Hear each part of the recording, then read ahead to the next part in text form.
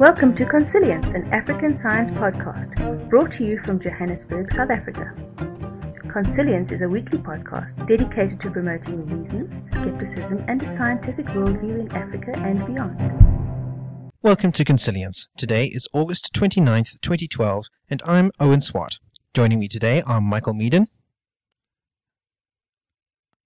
That was my dramatic pause. Good evening. And Danny Cobbing. I don't have dramatic pause, I just have normal pause, like any other bear. And also joining us this evening we have Dr. Professor Daniel. MD. Muti MD, Doctor. And Muti Doctor, yes. Yes. What? Please can we start this again? No, we're keeping that. We're keeping that. It's going in. It's awesome. It's going in. Yeah. Mm-hmm. Mm-hmm.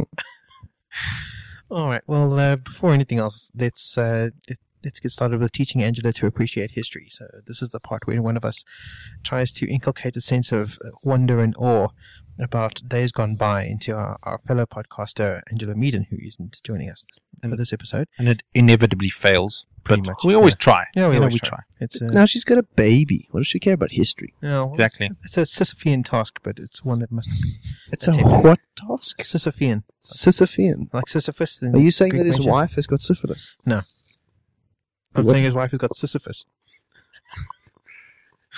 What does that mean? It's the Greek myth of the I think he was a king who was sentenced to when he went to Tartarus because he led a bad life or he upset the gods or something like that.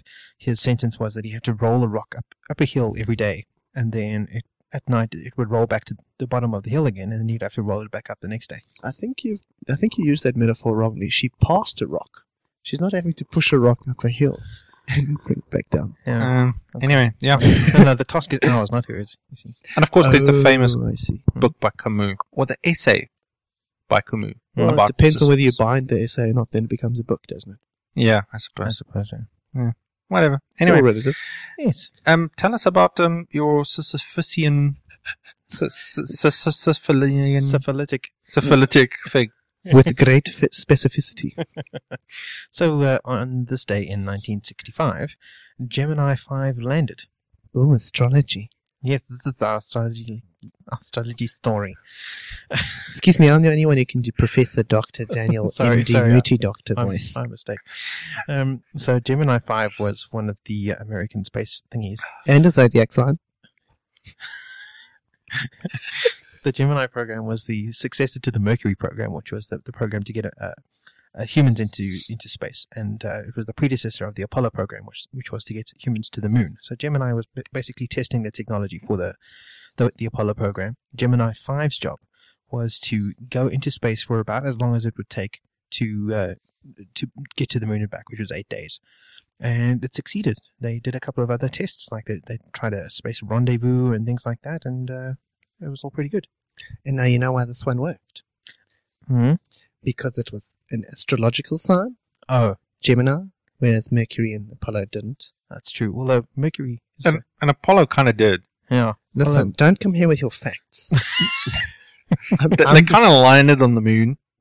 I'm Professor Dr. Daniel MD, Muti Doctor. Excuse me very much. Thank you. All right. Okay, let's save that for the segment, shall we? Oh, you said segment. Okay, go. All right. So Segment Freud. God. No. Someone help me.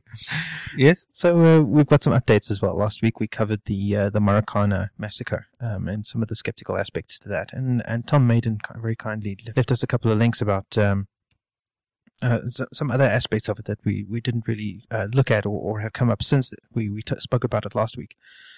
One of which is the whole idea about how a rabbit was blamed for the Lonman deaths. Yeah, I saw that. Couldn't they find a lucky rabbit's foot or something? No, it was the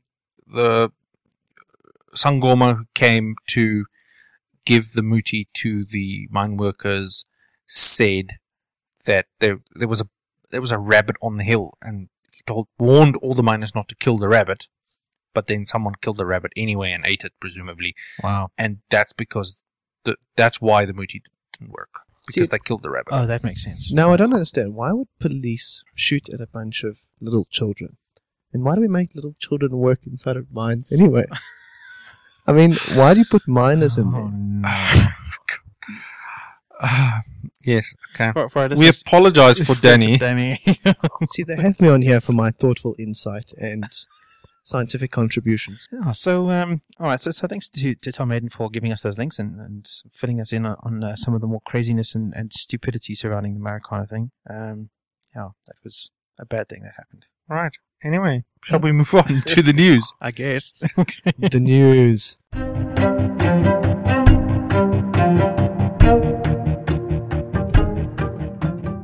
All right. Our first news story is a sad one. Neil Armstrong died on... What was the date, actually? It was the 20... Today was today's the 29th. Yeah, it must have been the 25th. Yeah. Yeah, very sad. Very sad. Oh, indeed. First man to step foot on the moon? Yes. Yeah. Well, Allegedly. Apparently. Yes. Oh, jeez. Yes. Well, to step foot on, the model that they put together in Hollywood. Yeah. Because, of course, the Russians didn't have radar and they couldn't No, indeed. see them going to the moon. Yeah. And they kept that shit secret because they liked losing the Yeah. Cold War. Yeah. And the mirrors on the moon were left by aliens. Robots. They were left by robots. Robots, because we bounced lasers off them. Yeah. But And actually women driving by the moon on their way to work and do Mm. their makeup That's true. That's true. with the mirrors. So yeah, Neil Armstrong, who, as we said, was the first man on the moon and first human to set foot on another world. He died. He was 82 years old, so he had a good run, I guess. Yeah, he's gone. He's no longer with us, which is quite sad. It's one small step for man, one giant leap for mankind. Indeed. And of course, the conspiracy theorists bullshit has already started. I'm shocked. Yeah, who's surprised? So I found a couple of examples just to illustrate it. So here's one. He, meaning Neil Armstrong, died 3 years, 2 months, and 1 day after Michael Jackson, the moonwalker, died. Might there be some kind of connection there? Looks like a kind of countdown of sorts. 3, 2, 1, liftoff. 3 years after Michael Jackson. Apparently. what? Can't these idiots use Wikipedia? Apparently not. Here's another example. It's very sad. The mason who wore an apron on a set that was meant to be the moon has died. A man who shied away from the media all his life, guilt maybe, has bitten the bullet. A master mason like Buzz Lightyear. Speaking of Buzz, I met him once and he was an arrogant shit, a horrible little man. He wouldn't even sign something for me. Moon landing my arse. So why did he want something signed by Buzz Aldrin Yeah, if he didn't think he went to the moon? exactly. You know what I think Buzz should have done? He should have punched that asshole in the face. Yes, he should have. He's got a habit of doing that, Yeah, doesn't he punched that one guy in the face, which was awesome. He should punch more people in the face. He should punch He these should. guys in the face. he? He should. And there's another one apparently. I haven't read this one, but Angela put it here in the doc for us. The 303 thing. So Neil Armstrong died at 3:03 in the morning, which apparently is not true. And in Genesis 3:03 is about God creating the moon, which is also not true. Okay, so two things that are wrong Yeah. combining Yeah. into a big pile of fail. Yeah, exactly. Okay. Thank you, Internet, Yeah. for that. But Armstrong was an interesting guy. There's a quote said by Neil Armstrong at America's National Press Club in the year 2000, and I think it says quite a lot about who Armstrong was. I am, and ever will be, a White Sox pocket protector nerdy engineer, born under the second law of thermodynamics, steeped in steam tables, in love with free body diagrams, transformed by Laplace and propelled by compressible flow. Awesome. Yeah. That's And fantastic. that's the thing to understand about these guys who went to the moon. They Yeah. were awesome people. Yeah, There's they this great anecdote from the same article. So I got this quote from the Economist obituary of Neil Armstrong. And there's the story that, there was a flying contraption, as they call it, called the flying bedstead, Oh yeah. that was Flying bedstead. it was used to help train astronauts to do a lunar landing. So it was a simulation, but it was an actual plane that on Earth that you got into and you practiced. I wouldn't call it a plane exactly. Well, it's a flying object. Yeah, it looked like a bed giant with a rocket. projectile with safety features. Yeah, It well, looked like a bed, but with rocket engines underneath it. It was a terrifying machine. and he crashed it one day. This is before they went to the moon, obviously, and he ejected only seconds before his craft hit the ground and exploded. It was like 1 second or so, and otherwise he would have died. And he sort of dusted himself off and went back to the office for the day and did some paperwork. That's the kind of unflappable person he was. Awesome. And when he landed on the moon, the original landing site was full of huge rocks. So very, very large rocks. So it was not safe to land. It was a very close run thing. They could have crashed. And so he literally had to switch over to manual mode and fly Eagle manually and look for a new landing spot visually. And he was flying that thing, and they had something like 20 seconds of fuel left. That's right, yeah. When he landed the thing.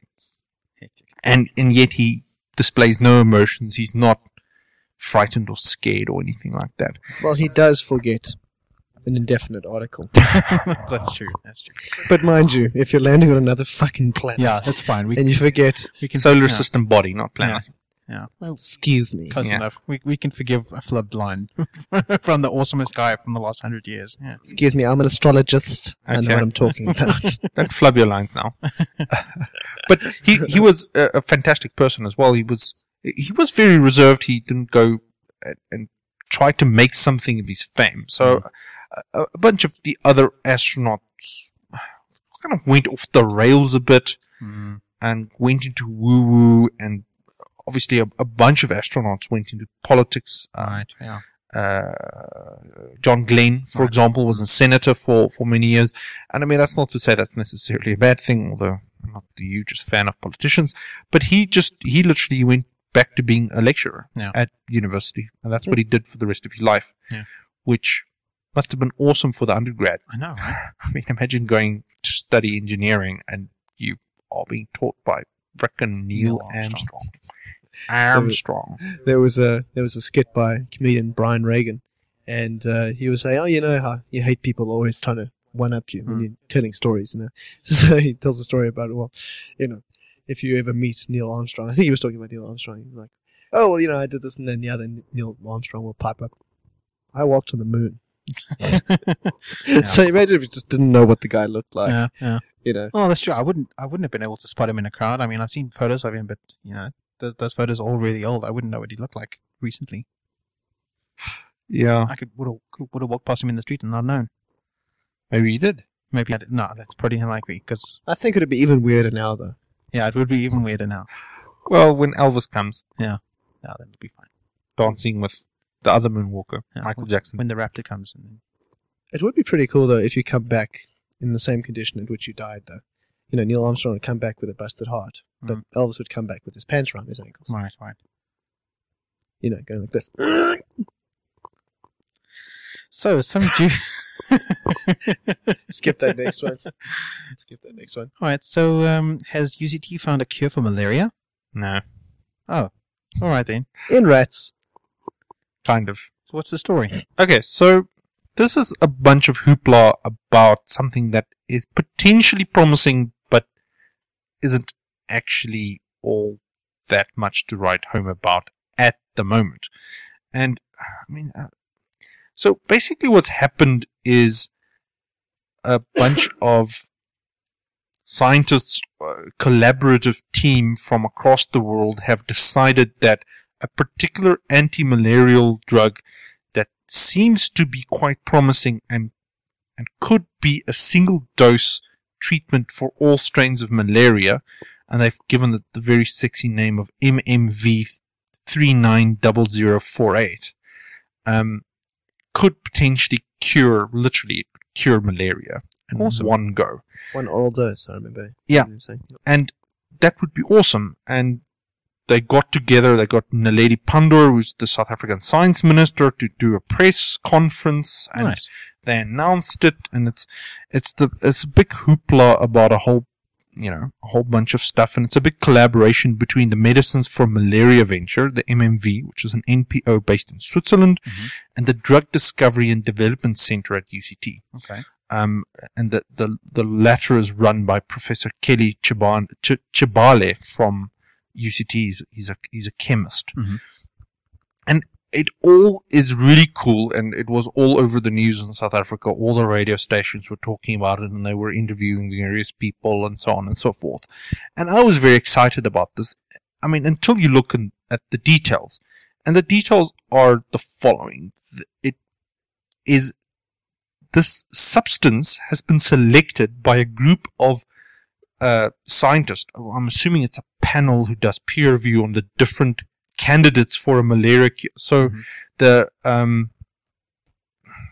MMV venture that I've mentioned, based in Switzerland, has a panel of scientific experts, and they've basically decided to take MMV 390048 to the next level and do more research on it. That's all they've done so far. And what this thing has been shown to do is help or attack malaria in vivo in rats and be very effective against malaria in rats. And that's really awesome, but it's in rats. Right. And it might kill humans, who knows? Or it might not work in humans. Right. There are a billion things that could potentially go wrong with it. So it's extremely preliminary, extremely promising, but extremely preliminary. Early days, yeah. No, so we have to hedge our bets as usual. But I mean, Sure. does malaria affect rats the same way that it does us? Does it follow the same I have no pattern? idea. I'm assuming it would. Yeah. But of course, I mean, the thing to understand about the transition from preclinical to clinical trials is so preclinical would be in animals. Yeah. So you start off in vitro, which is just a petri dish kind of experiment, and once In that glass. passes, you do in vivo stuff with animals, some kind of animal model. You could use rodents, or you could use chimpanzees and crazy. That's not really allowed anymore, but you can use monkeys, or you can use lots of different things, pigs. And then after that, you pass to the clinical stage, which is testing in humans. Now, we can't, statistically, a very tiny proportion of drugs, even drugs that look extremely promising in preclinical trial, make it to the end of stage 3 clinical trials. And that takes very long. And it takes a decade. Yeah. Minimum. More like 15 years. And a stage 3 clinical trial would be the golden, what's the term called? Standard. Yeah, the golden standard. Oh, it's a That double. is efficacious and safe, basically. Well, but it's a large scale, multi-center, double-blind, randomized controlled trial, placebo-controlled trial that costs hundreds of millions of dollars to do. Science. Yes, and involving thousands and thousands of patients. Right. And as I said, a tiny proportion of drugs make it from preclinical in animals to that. Right. Now, what this is, all we've achieved now is we've got cool results in preclinical trials, which is awesome, but don't hold your breath. Right. Honestly. Now, of course, malaria is an extremely important disease because it kills nearly 1 million people a year, and it infects many more. And so, in Africa has a huge disease burden when it comes to malaria, and malaria, of course, causes all sorts of problems, including sort of economic. It holds back economies because people are sick, and if they're sick, they can't go to work. Right. So, in other words, it's a really important disease. It kills more people than HIV and AIDS, despite the fact it gets less money. And the really problematic thing is what's happening recently is that, of course, like most other diseases, the organism in question is becoming resistant to the treatments we have. Right. Yeah. And as a result of that, we need to keep developing new drugs just to stay where we are. It's like a Red Queen phenomenon. Yeah. But this could potentially be a game changer if it works. Awesome. But who knows? That's very exciting. Now, they claim, I looked for it absolutely everywhere. And the various press releases for this thing, and there was all sorts of hoopla about people waxing lyrical about, look, Africans can do research too, and Naledi Pandor gave a very fancy speech about how important it is for international collaboration and whatnot. Yeah. And I mean, all that stuff is great. I mean, I'm all for that, obviously. But the details apparently were published in the Journal of Medical Chemistry. But I can't find I spent probably half an hour looking for the article, describing the results, but I can't find the thing. Owen uses a great tool. I don't know if he's shown it to you. It's called DuckDuckGo. No, it's Google. It's not No, on I'm Google. kidding. I couldn't find it on Google. Couldn't Wow. find it on Google Scholar. Couldn't find it on anything. All from Wow. Alpha. I didn't even try. It's a real journal, right? Because medical chemistry, as opposed to Regular chemistry. No, alchemy. no, it's a proper journal, and it's Okay. full of really Hmm. awesome looking articles. Maybe just Molecular determinants of ACRB-mediated bacterial efflux implications for drug discovery. That's what I'm going to name my And first child. synthesis and structure activity relationships of a new quinoline type molecule against Trypanosoma brucei. That does sound I'm like sure you pronounced that right. And one more, 3-aminopyridine-based peptide analogs as the first selective non-covalent inhibitors of the bacterial cysteine protease IDES. Now I say don't- that I don't 3 think times that's it. fast. What? I don't even. because it's not a bacterium. I don't even. No, but that's not it. I'm just giving you 3 names of Oh. articles in this journal to demonstrate it's an actual journal. The second one, I think that was it. So they No, can it use wasn't. words. Alright. New quinoline type molecule against Trypanosoma brucei. No, because bacteria, malaria is what's it called? But quinine is an it's an antimalarial. I think Maybe. this is derived from quinine, which is the original antimalarial. Yeah, it's the wrong people. Oh, okay. And it's Trypanosoma brucei rhodesiense, which is not now. And okay. I can't remember. Malaria is caused by Tryptosporidium. Plasmodium. Plasmodium, that's right. Plasmodium something or another. No. No, not toxoplasmosis. Toxoplasmosis. Been watching too much House. Is there toxoplasmosis in House? Awesome. That's Yeah, everything, there's even lupus occasionally. It's never lupus.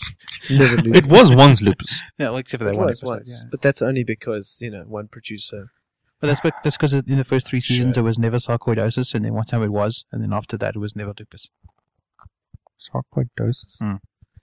Let's do a differential diagnosis, people. Yeah, he doesn't say that in like many seasons. He used to say that at the beginning. Like, But- differential diagnosis. That But was his- real doctors would never say that. real doctors don't work in teams of 5 On one on case. one patient a week. And already good looking. Yeah. Okay, I just silenced both of them. Yeah, we don't get hard-ons when we see House. I No, don't get not harder, House. but I just think he's an attractive looking guy.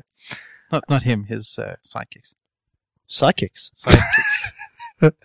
That's how they solve it. Yeah. Don't worry, Gregory. It's Okay. not lupus.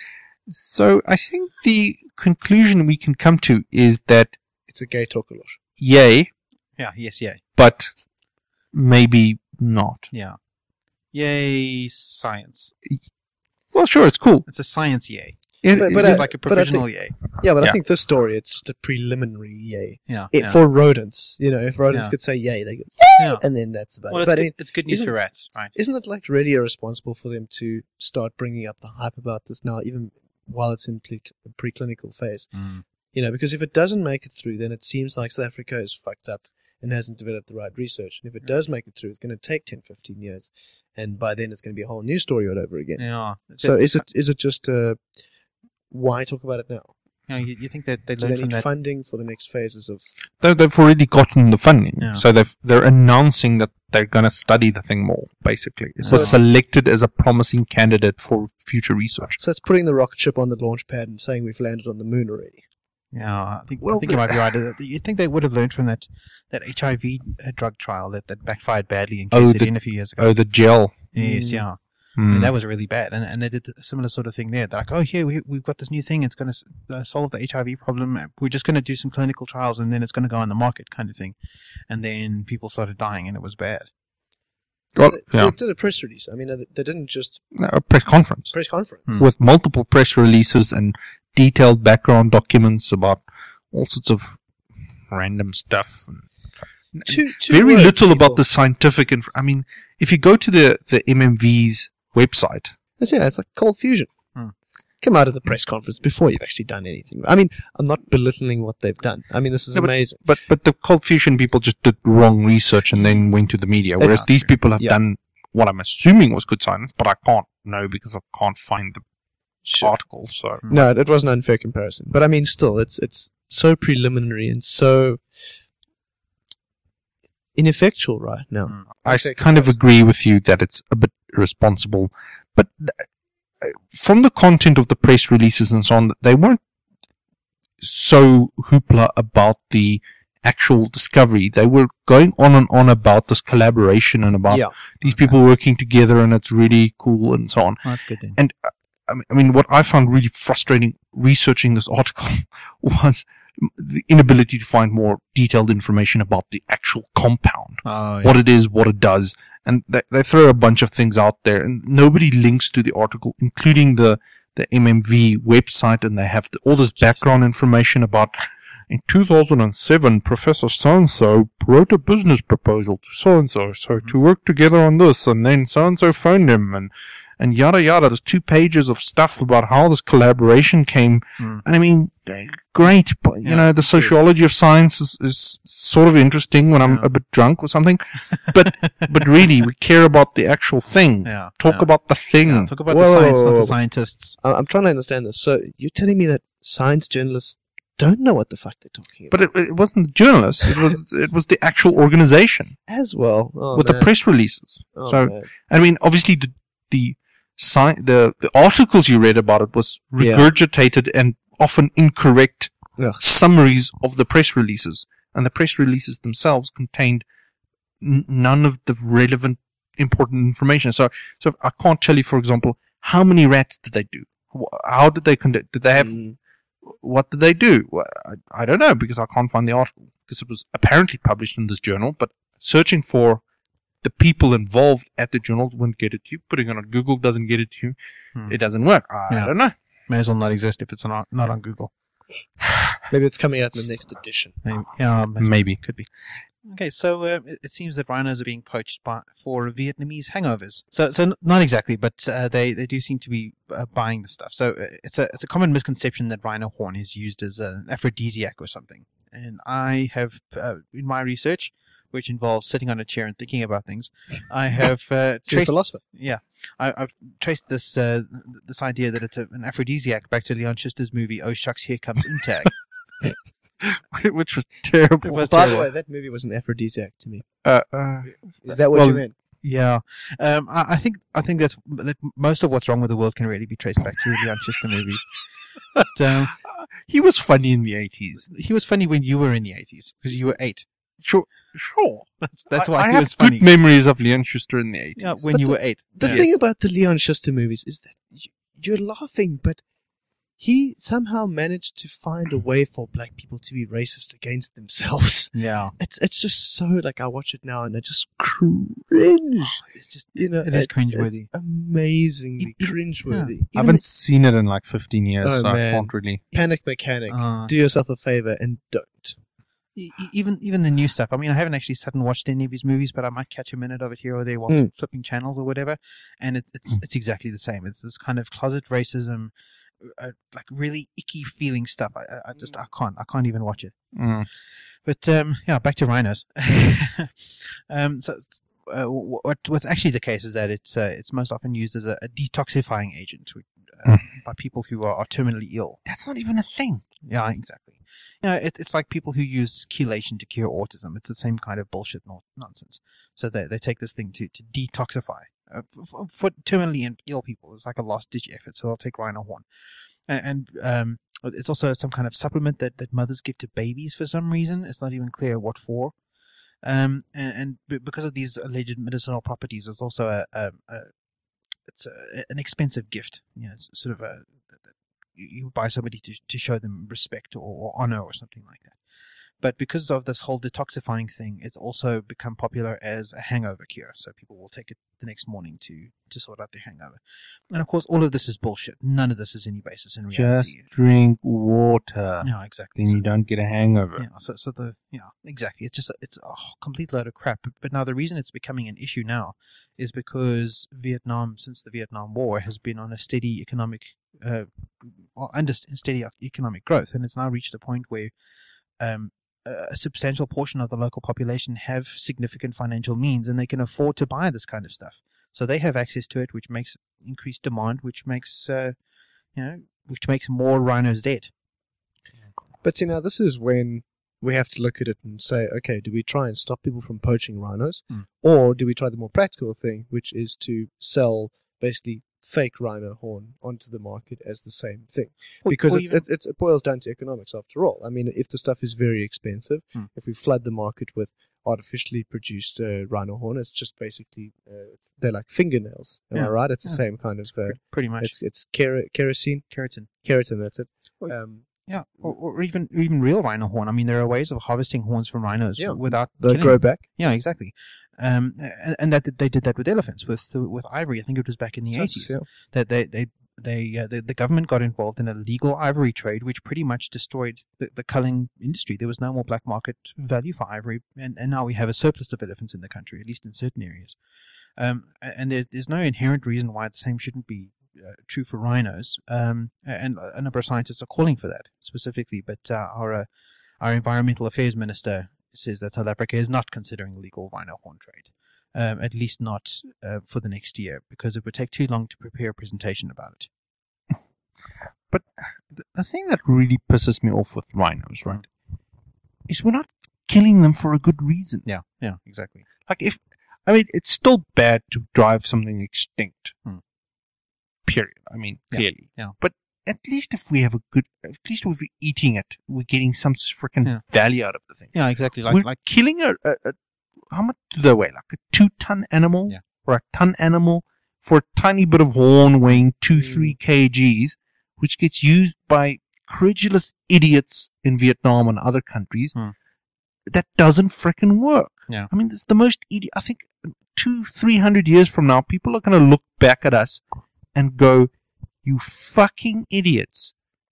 You fucking morons. Yeah. Why the fuck did you do that?" If you're going to drive rhinos extinct, clearly the right of a rhino to live clearly trumps the right of a credulous idiot to ingest rhino horn, which is going to do him no good. If rhino horn cured cancer, or if it was delicious. Well, delicious would be less morally relevant. Then we just produce more like the giant tortoises in Galapagos. Apparently, they were the best tasting meat you'd ever had. And didn't get a scientific name for exactly. many years. Because none of them made them back. Because they were all eaten in the boat on the way back. Because they were awesome, apparently. So, that's a good reason. I mean, I'm on board with driving something extinct if it's delicious. Well, but sure, I go with that. But why even drive it extinct? Why don't we just produce more rhinos? Yeah, just farm it like cows. That makes sense. Yeah, but rhinos are hard. Yeah, you can't. They need lots of space. Yeah. They're expensive and they're stubborn. And they're not domesticated. They're wild animals. Yeah. So it's not so easy. So let's domesticate rhinos. Yeah. I mean, they've got plenty of space in China. No, sure. That's true. But how long would they last? I don't know. I mean, they practically drove the Asiatic rhino to extinction. I mean, there's 3 of those left? Or something ridiculous. Really? Yeah. Well, not 3, but like a very small number. Few. Yeah. All right. So clearly the answer then is either legalize rhino horn trade or say goodbye. Say goodbye to the rhino. Well, is that going to work? I don't know. Look, I haven't studied the policy issues. There was also that conspiracy theory around people legitimately cutting off rhinos' horns, then poisoning the horn and inserting that into the black market, which turned out to be fake. But it was an interesting... that would have been awesome. Yeah. It would have been awesome. And also, I mean, just the fact that it's a meme, that it's out there, is a cool idea. We should do that. If the police finds rhino horn, we can say you just take the horn, poison it, let it go, and then people take rhino horn and die. Yeah, it's their own fucking fault. Then but then you're blaming the victim. They're not a victim. They're using rhino horn. Yeah. Yeah. I show the baby. Yeah. The parents should suffer that ordeal. Yeah, It's a maybe very maybe Machiavellian way of looking at things. maybe not. Oh, I don't know. Okay, my internet is broken. No, mine's gone completely. So we have another depressing thing going extinct story. Okay, so another depressing story, but I mean it's depressing, but there's also a bit of hope there. So it's not all bad. So don't put off the podcast and tourists or anything like that. Yeah, not yet. And Wait until the next story. Too late. the bad bit of the story is that unfortunately Tasmanian devils are not doing well at all. So for those of you who don't know, Tasmanian devils are sort of marsupials the size of small dogs that live in Tasmania, which is an island on the sort of south of the mainland of Australia.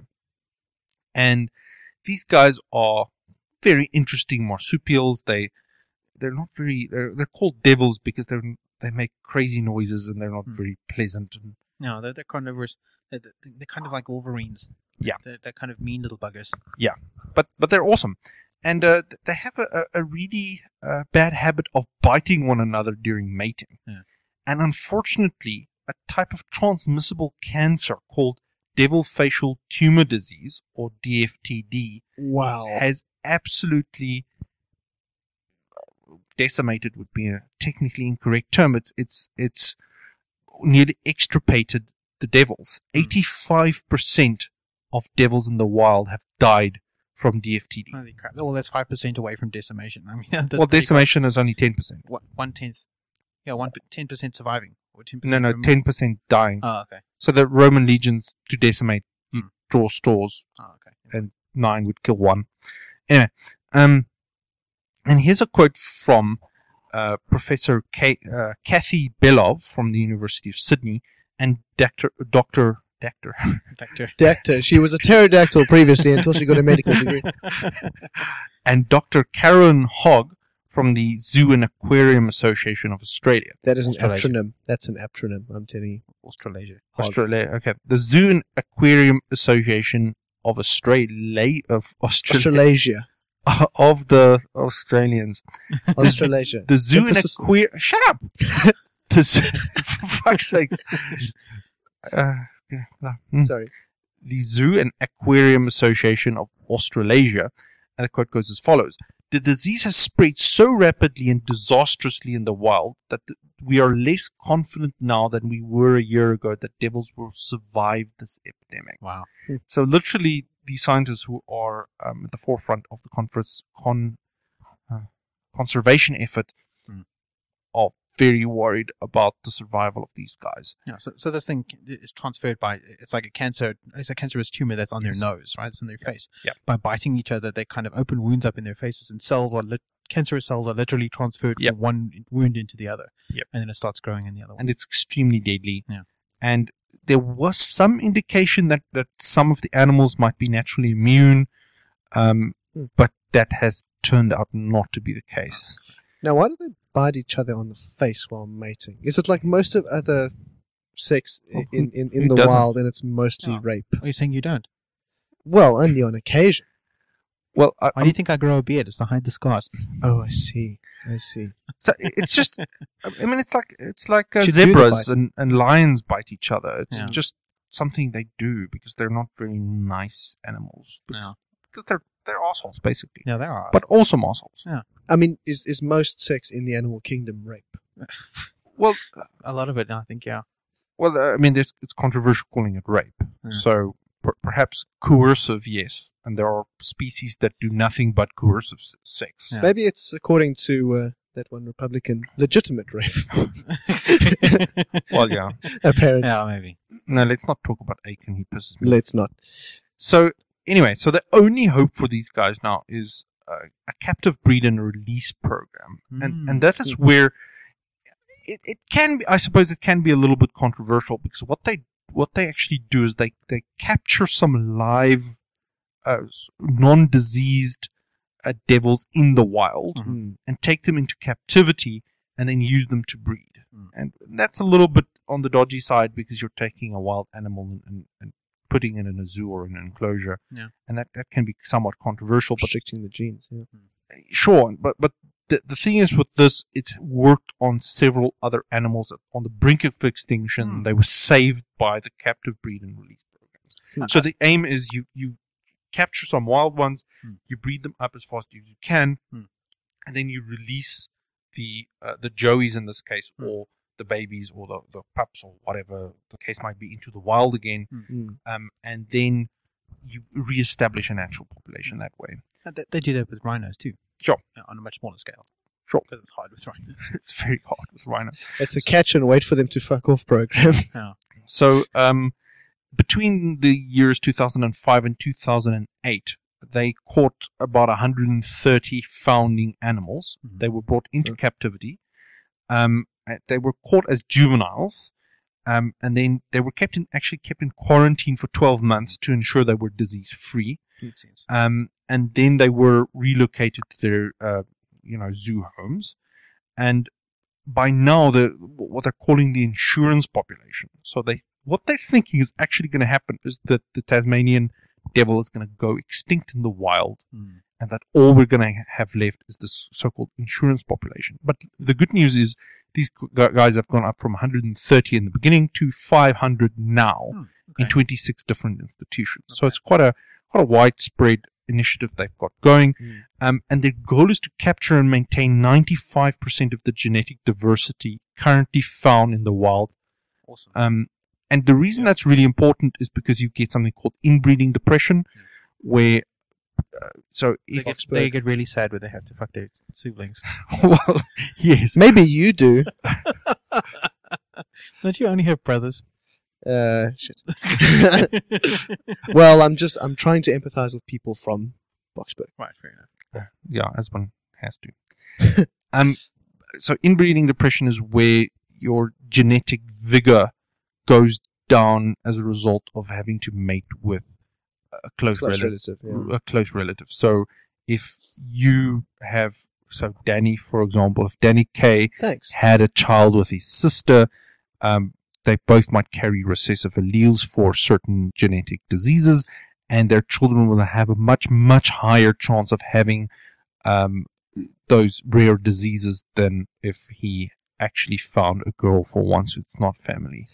But the irony of your whole story is that it's actually already happened, because I am a Jew, or at least I was born Jewish, so I'm Jewish on my parents' side, and that has traditionally been a restricted bloodline as well. That's so, true. I mean, Jews are more likely to get Lou Gehrig's disease. We're more likely to have big noses. I mean, if a Jew walks into a wall with a boner, hits his nose first. You guys all know that. Yeah. We're more likely to have, I think it's high blood pressure and deviated septums, which I've got as well, which you can hear by my lovely nasal speech.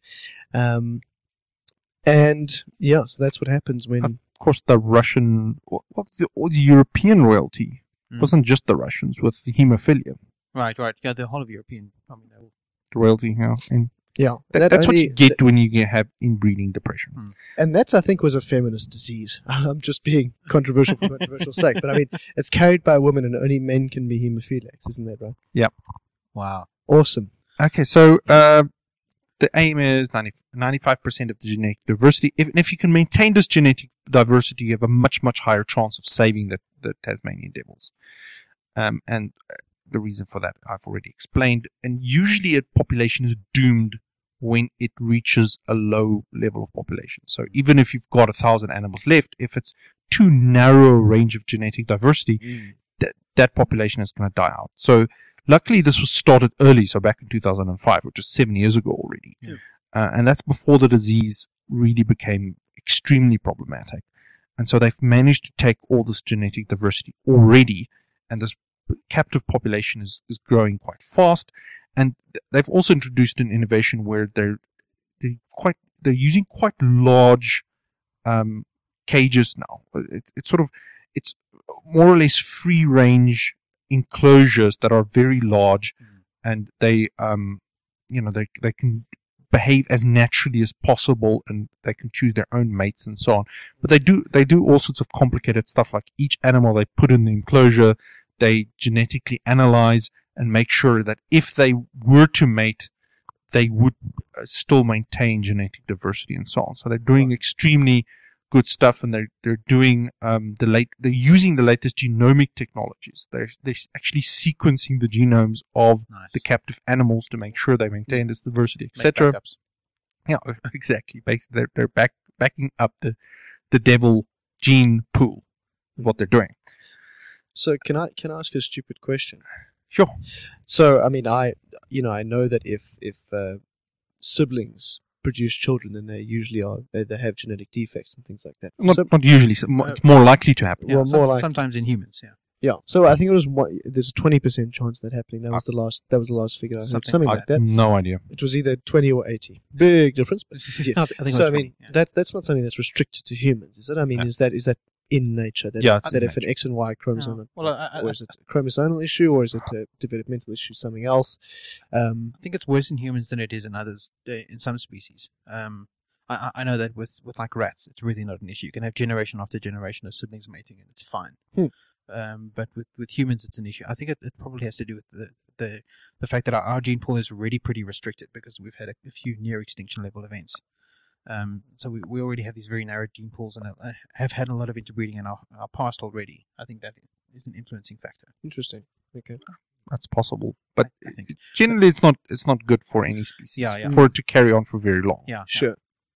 And Omen is right. Human beings are extraordinarily genetically homogeneous, which makes racism a deeply idiotic position. Yeah. I mean, my favorite statistic I always cite when I talk to a racist is there's a single troop of chimpanzees that live in the Cameroon with more genetic diversity than the entire human race. Yeah. All of human beings, all 7 billion of us. Yeah. 7. I have to get used to 7. Yeah. All 7 billion of us, less genetic diversity than a single troop of chimps. Yeah. So, yeah. So, possibly it's that, but I mean, I'm not sure. But something else they're doing, which is cool, is they're trying very hard to make sure this insurance program minimizes the animal's adaptations to captivity. So they're trying to retain their wild behaviors. So obviously, Domesticating them. yeah, exactly. Or they don't want them to evolve in ways to adapt to a zoo. So which is why they're using these large enclosures now. And the good news is they're now studying they're testing whether the animals can be released back into the wild.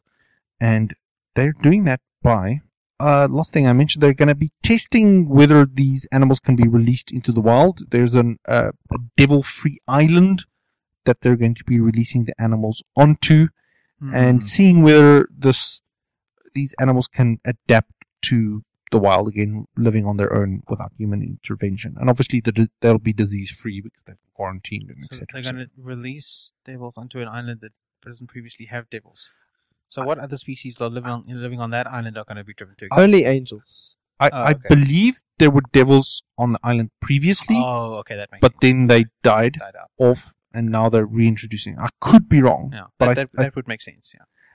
and of course, the big problem with the devils going extinct in Tasmania is that their ecological niche will be filled by other animals, which would be a problem. Yeah. So, a non-native invasive species can take over there. Cats.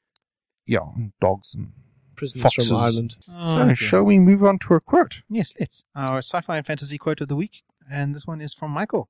No, it's not. It is from Ian M. Banks. Okay. And Ian M. Banks writes in a book called The Use of Weapons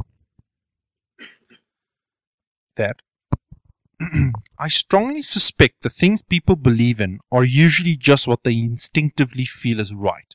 The excuses, the justifications, the things you're supposed to argue about come later. They're the least important part of belief. That's why you can destroy them, win an argument, prove the other person wrong, and still they believe what they did in the first place. Yeah, that makes sense. Good quote. Good quote indeed. It's a good quote.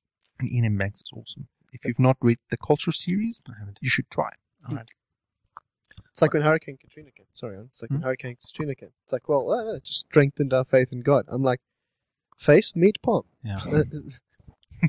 Yeah. All right, so announcements Yes, this week. we have a lot of announcements again. We do. Hopefully not as many as last week. No, but some of those things have happened since last week. Okay, awesome. So Joburg, we've got Skeptics in the Pub, the monthly one, happening Wednesday, the 5th of September at 7 o'clock and at the Green and Gold Pub. Where is that, Owen? It's just off the 14th Avenue off-ramp from the N1, opposite NTN. Okay, cool. In the So same you go- centre as the Spur. You go left. Instead of going right towards Rudaput, you go left at the 14th No, Avenue. you go towards Rudaput. But MTN is to the... It's on both sides of the highway. Yeah. Oh, shit, you're right. Never mind. Forget the MTN thing. Well, then technically you can go left. It's close to the Spur.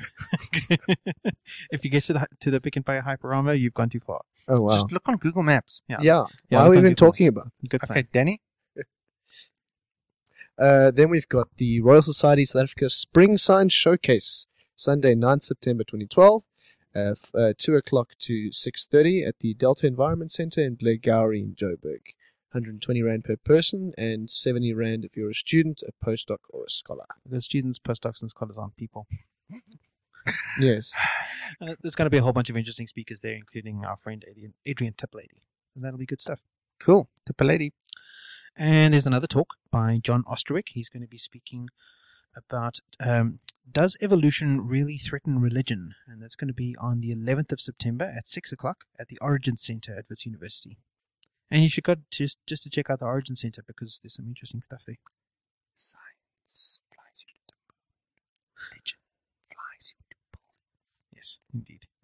Okay, in Cape Town, we've got Skeptics in the Pub there. Is this... Oh, this is the one, A Touch of Madness. So this Yes, yeah, is skeptically about skepticism in Yeah. the pub. This is the other skeptics in the pub. Yeah, With a C. there's some interesting politics in Cape Town with the skeptics. Anyway, so the Skeptics in the Pub is taking place Friday, the 31st of August at 7 o'clock at A Touch of Madness in Observatory. Cool. And then open night at SAAO, Radio Astronomy Revolution. Dr. Nadeem Uzair from the Square Kilometre Array. And the SAAO is the South African Astronomical Observatory. That's yeah. Yeah. I was going to say. Saturday, 8th of September, 8 o'clock in the evening at their auditorium in Cape Town. That's an observatory. Yeah. An observatory or it's in observatory? That's the observatory in Oh. observatory. The area is called Observatory. Because After the observatory? I'm No. assuming so. no, it's just a coincidence. I feel like you guys are fucking with me somehow. No, that's the same as in Joburg. The observatory area was named after the observatory. That's See very that. literal-minded. Yeah, well, there are astronomers after all. It's like calling Cape Town Cape Town. Yeah. Because it's the Okay. town of the Cape. Makes more sense than Mother City. We will Yeah. call this New York. We come from York. New Zealand, we're Hollanders. We'll call this New Zealand. But Zealand isn't in Holland, isn't it? Yeah, the Zealand is part of Holland. I thought Zealand was part of Denmark. Oh, well, never mind. Isn't Google, it under the domain of the Queen? Google it. Isn't it Holland? I don't think it's really that important. No, I want to know this. New Zealand. I come from Hampshire. Actually, This is I New Hampshire. New England. We come from England. This is New England. You sound like the thing from Madagascar. I like to move it. Oh, the king. Yeah. he's Yes. Lemur, yeah. Played Yeah, by the lemur. Sacha Baron Cohen. That's quite a compliment. Thank you. Only in the first movie. Yes. Governance. Let's see here. New Zealand. Just Zealand. Just Zealand. Just go to Zealand. Zealand is part of Holland. It must be because Zealand means land on the sea. Zealand. How do you spell Zealand. that? Zealand. Just spell New Zealand. Delete the new. Yes. There you go. Zealand. Oh, Or it's a Dutch also province, yeah. Sealand. Not to be confused with Sealand Yeah. or SeaWorld. It's actually Danish, not Dutch. It's actually quite funny Oh, no, because it's true. There's a Dutch province and a Danish island. They're both called Zealand. It's funny because so my- we're both right. Yeah. We all. It's like the SKA. Yeah. We all win. well, if you count 30% going to Australia winning. Yeah. No, I'm just kidding. It was a great achievement. But no, I've got a friend in America, and he said that he's tired of America and he's going to move to to Denmark because he's going to start learning Dutch. I just said, yeah. It was a great quote by somebody who said, "War is God's way of teaching Americans geography." Uh-huh. Yes. Yeah. All right, Michael, do you have a link of the week for us? I do, and it is a really good article in Wired magazine, Awesome. all about robo-journalism. Robo-journalism. Yep, and it's the good kind of robo-journalism. It's not. Don't think of it like robo-marketing where a robot phones you and tries to sell you stuff.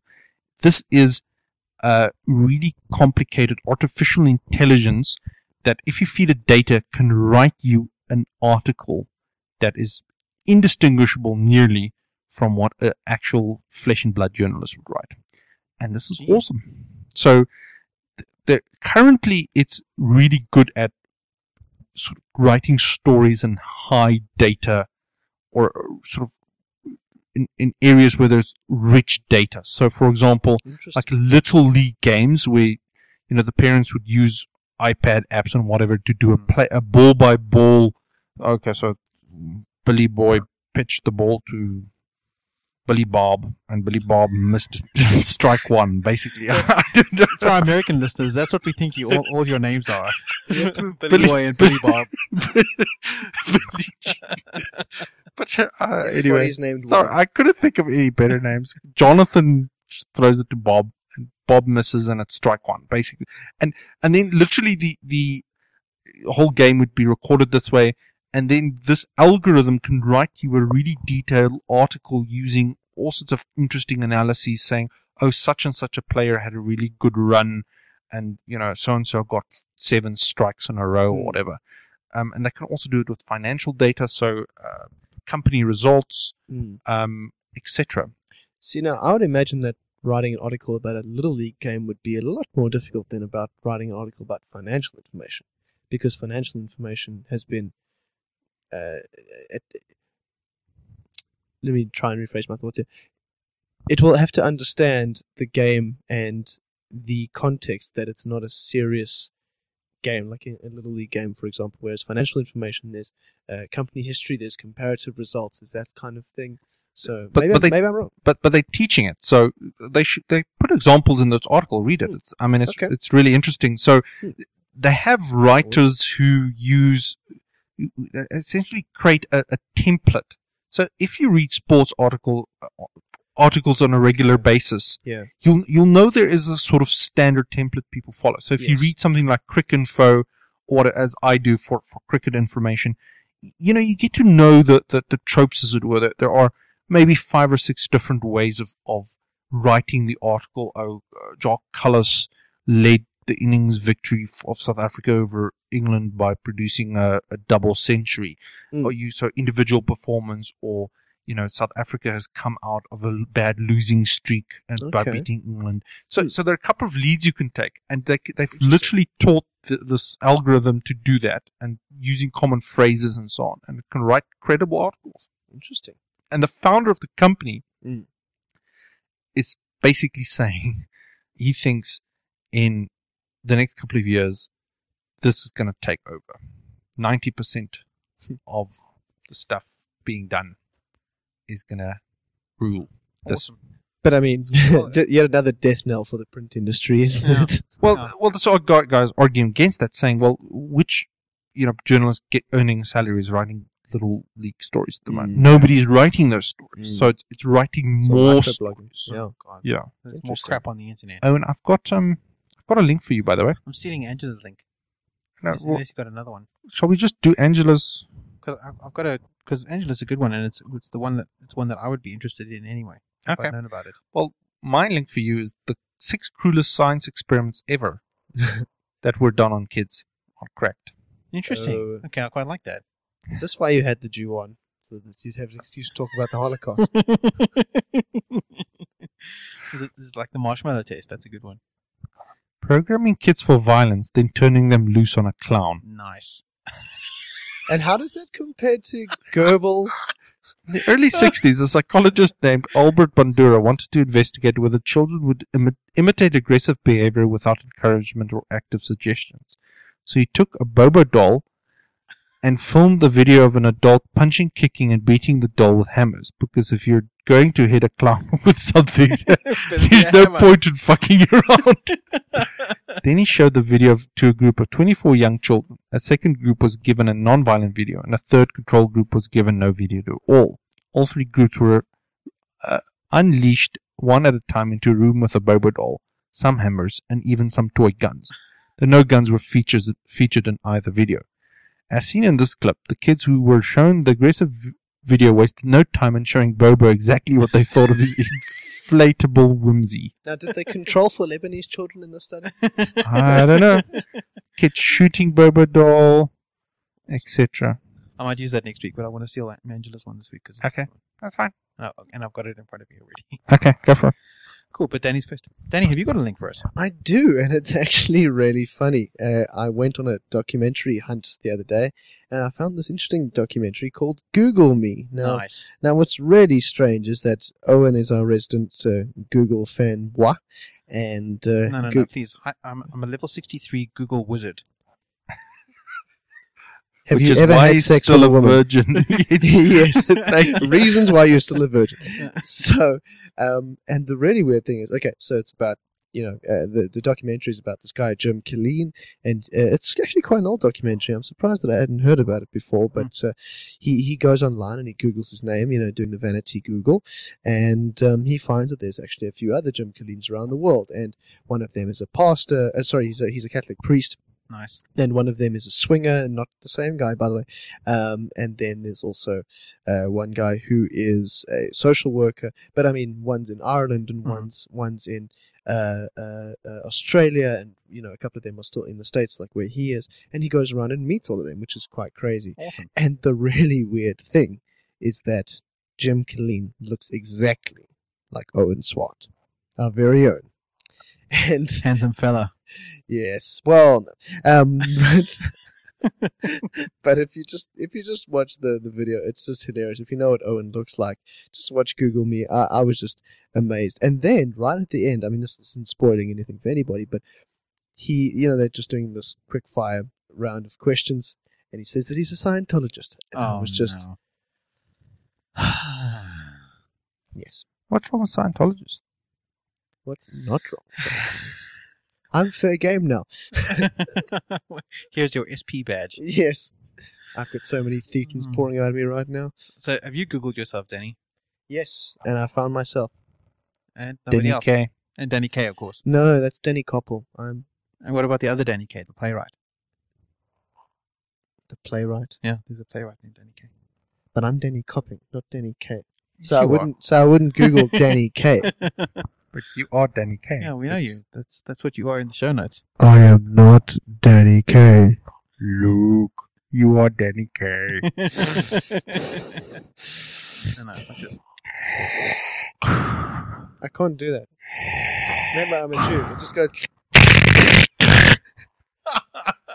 Oh, lovely Star Yes. Trek impersonations. Oh, jeez. Smooth. What about you, Michael? Have you Googled yourself? Yeah. And you find any Google gangers?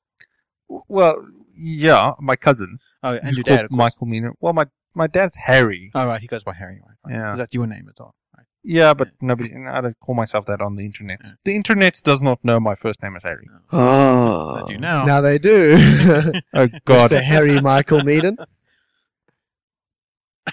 Harold Michael Meaden. Harold Michael Jebediah Meaden. Jebediahs? Jebediah. That's your full. Because official name. all Gentiles have Jebediah as a middle name. We call them Goys, not Gentiles. by the way. Whatever. Those things. Yes. Yeah, so awesome. Thanks, Danny. Owen, do you have a link of the week? I don't, but I'm going to steal Angela's one because she put it in the doc before she flaked She out on it. bailed. Yeah. So it's a website called PowerWatch, which is awesome because it's exactly the kind of link I would have chosen. And it is an enormous database of studies about the dangers of electromagnetic fields. I haven't read any of these studies yet, but it seems to be quite an interesting collection of studies. They categorize them into three categories: those that support the notion that that EMF is a danger, that ones that are neutral on the subject, and ones that disconfirm it. And of course, the ones that they've chosen seem to outnumber the other. The ones that support the notion outnumber the other two. But there do seem to be some pretty good scholarly articles in there. So if you've got a few days or at least a few hours to kill, you can go through those. A few days to kill. There are a lot of Reading articles. about the EMF. There are a lot of articles on there. I'd recommend you go and take a look and see what data they present. It seems to be quite an extensive database. I expect a full report on my desk in the morning. You can just go ahead and expect that. Or you can just go directly to powerwatch.co.uk. Yeah. Cool. All right then. So, Michael, where can people find you on the internet? Google Plus. Awesome. And Danny, where can people find you on the internet? www.dannyk.co.za.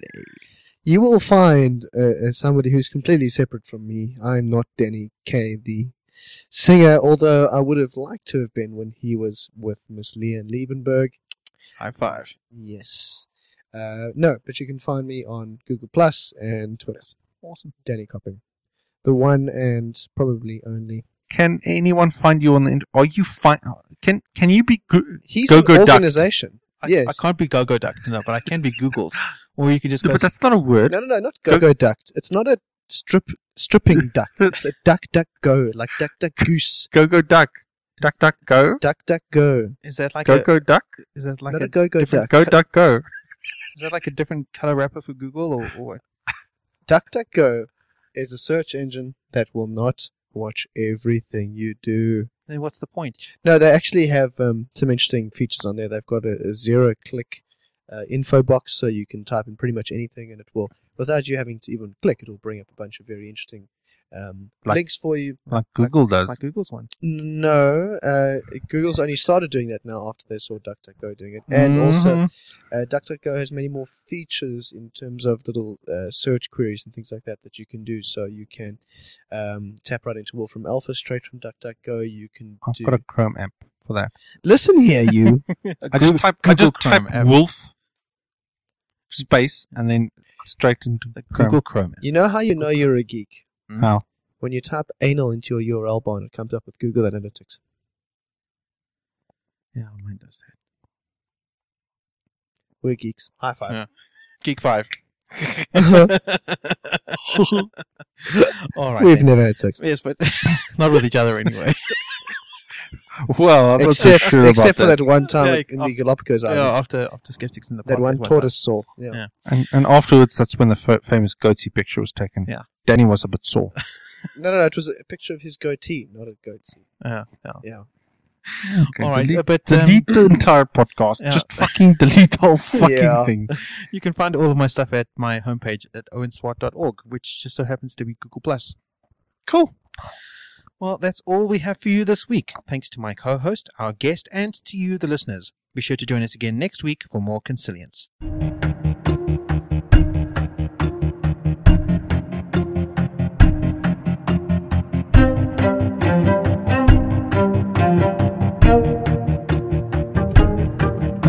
You have been listening to Consilience. Our website is consiliencecast.wordpress.com, and you can send us an email to consiliencecast@gmail.com. Theme music is The Optimist by Zoe Keating from freemusicarchive.org.